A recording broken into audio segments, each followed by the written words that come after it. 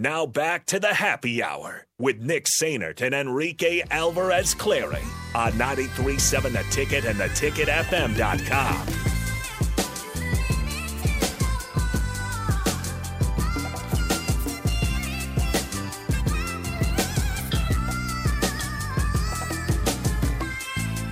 Welcome back into the happy hour one final time on 93.7 The Ticket, theticketfm.com. Appreciate you listening wherever you may be, as the great Vince Scully said. YouTube, Facebook, Twitter, Twitch. That's how you guys can see on the Starter Heyman Jewelers video stream. And if you are on the Starter Heyman Jewelers video stream, you'll see that Nathan Brennan is in studio. What's up, Nate? He's got to get the microphone. I'm trying to set everything up. What's going on? It's Victory Monday. It's a great day to be a Husker fan. It is. Yeah. Like Feels good. Rico was asking me during the break like how the postgame show went on Saturday night. Postgame show went great. However, there we still had quite a few people going, it was Indiana.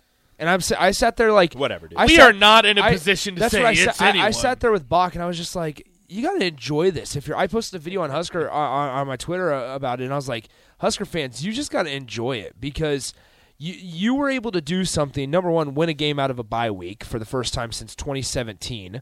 You were able to do that against Indiana, which is just mind-boggling statistic to begin with.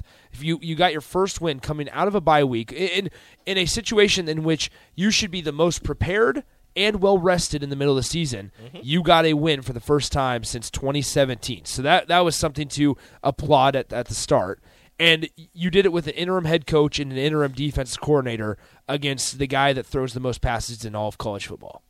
And a team that beat Illinois. 50% completion who also beat Wisconsin 34-10. This is the way that I look at it, though. This is why I'm so confused.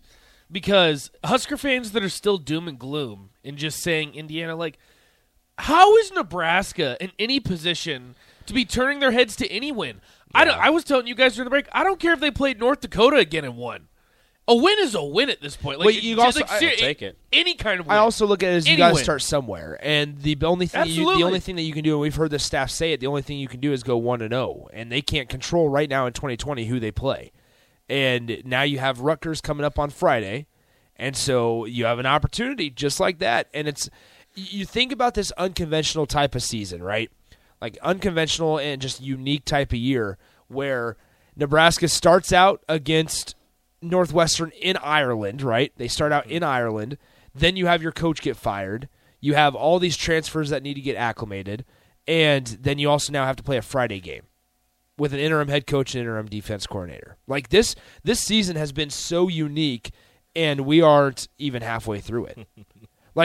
There was this. We're just getting into there was the this meat thing. of the There was schedule. this thing just last week.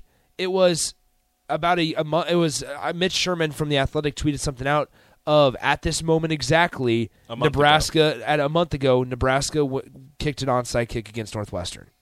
That was a week ago. It was wild. Days go by slow, but the years go by fast. And this last month has gone.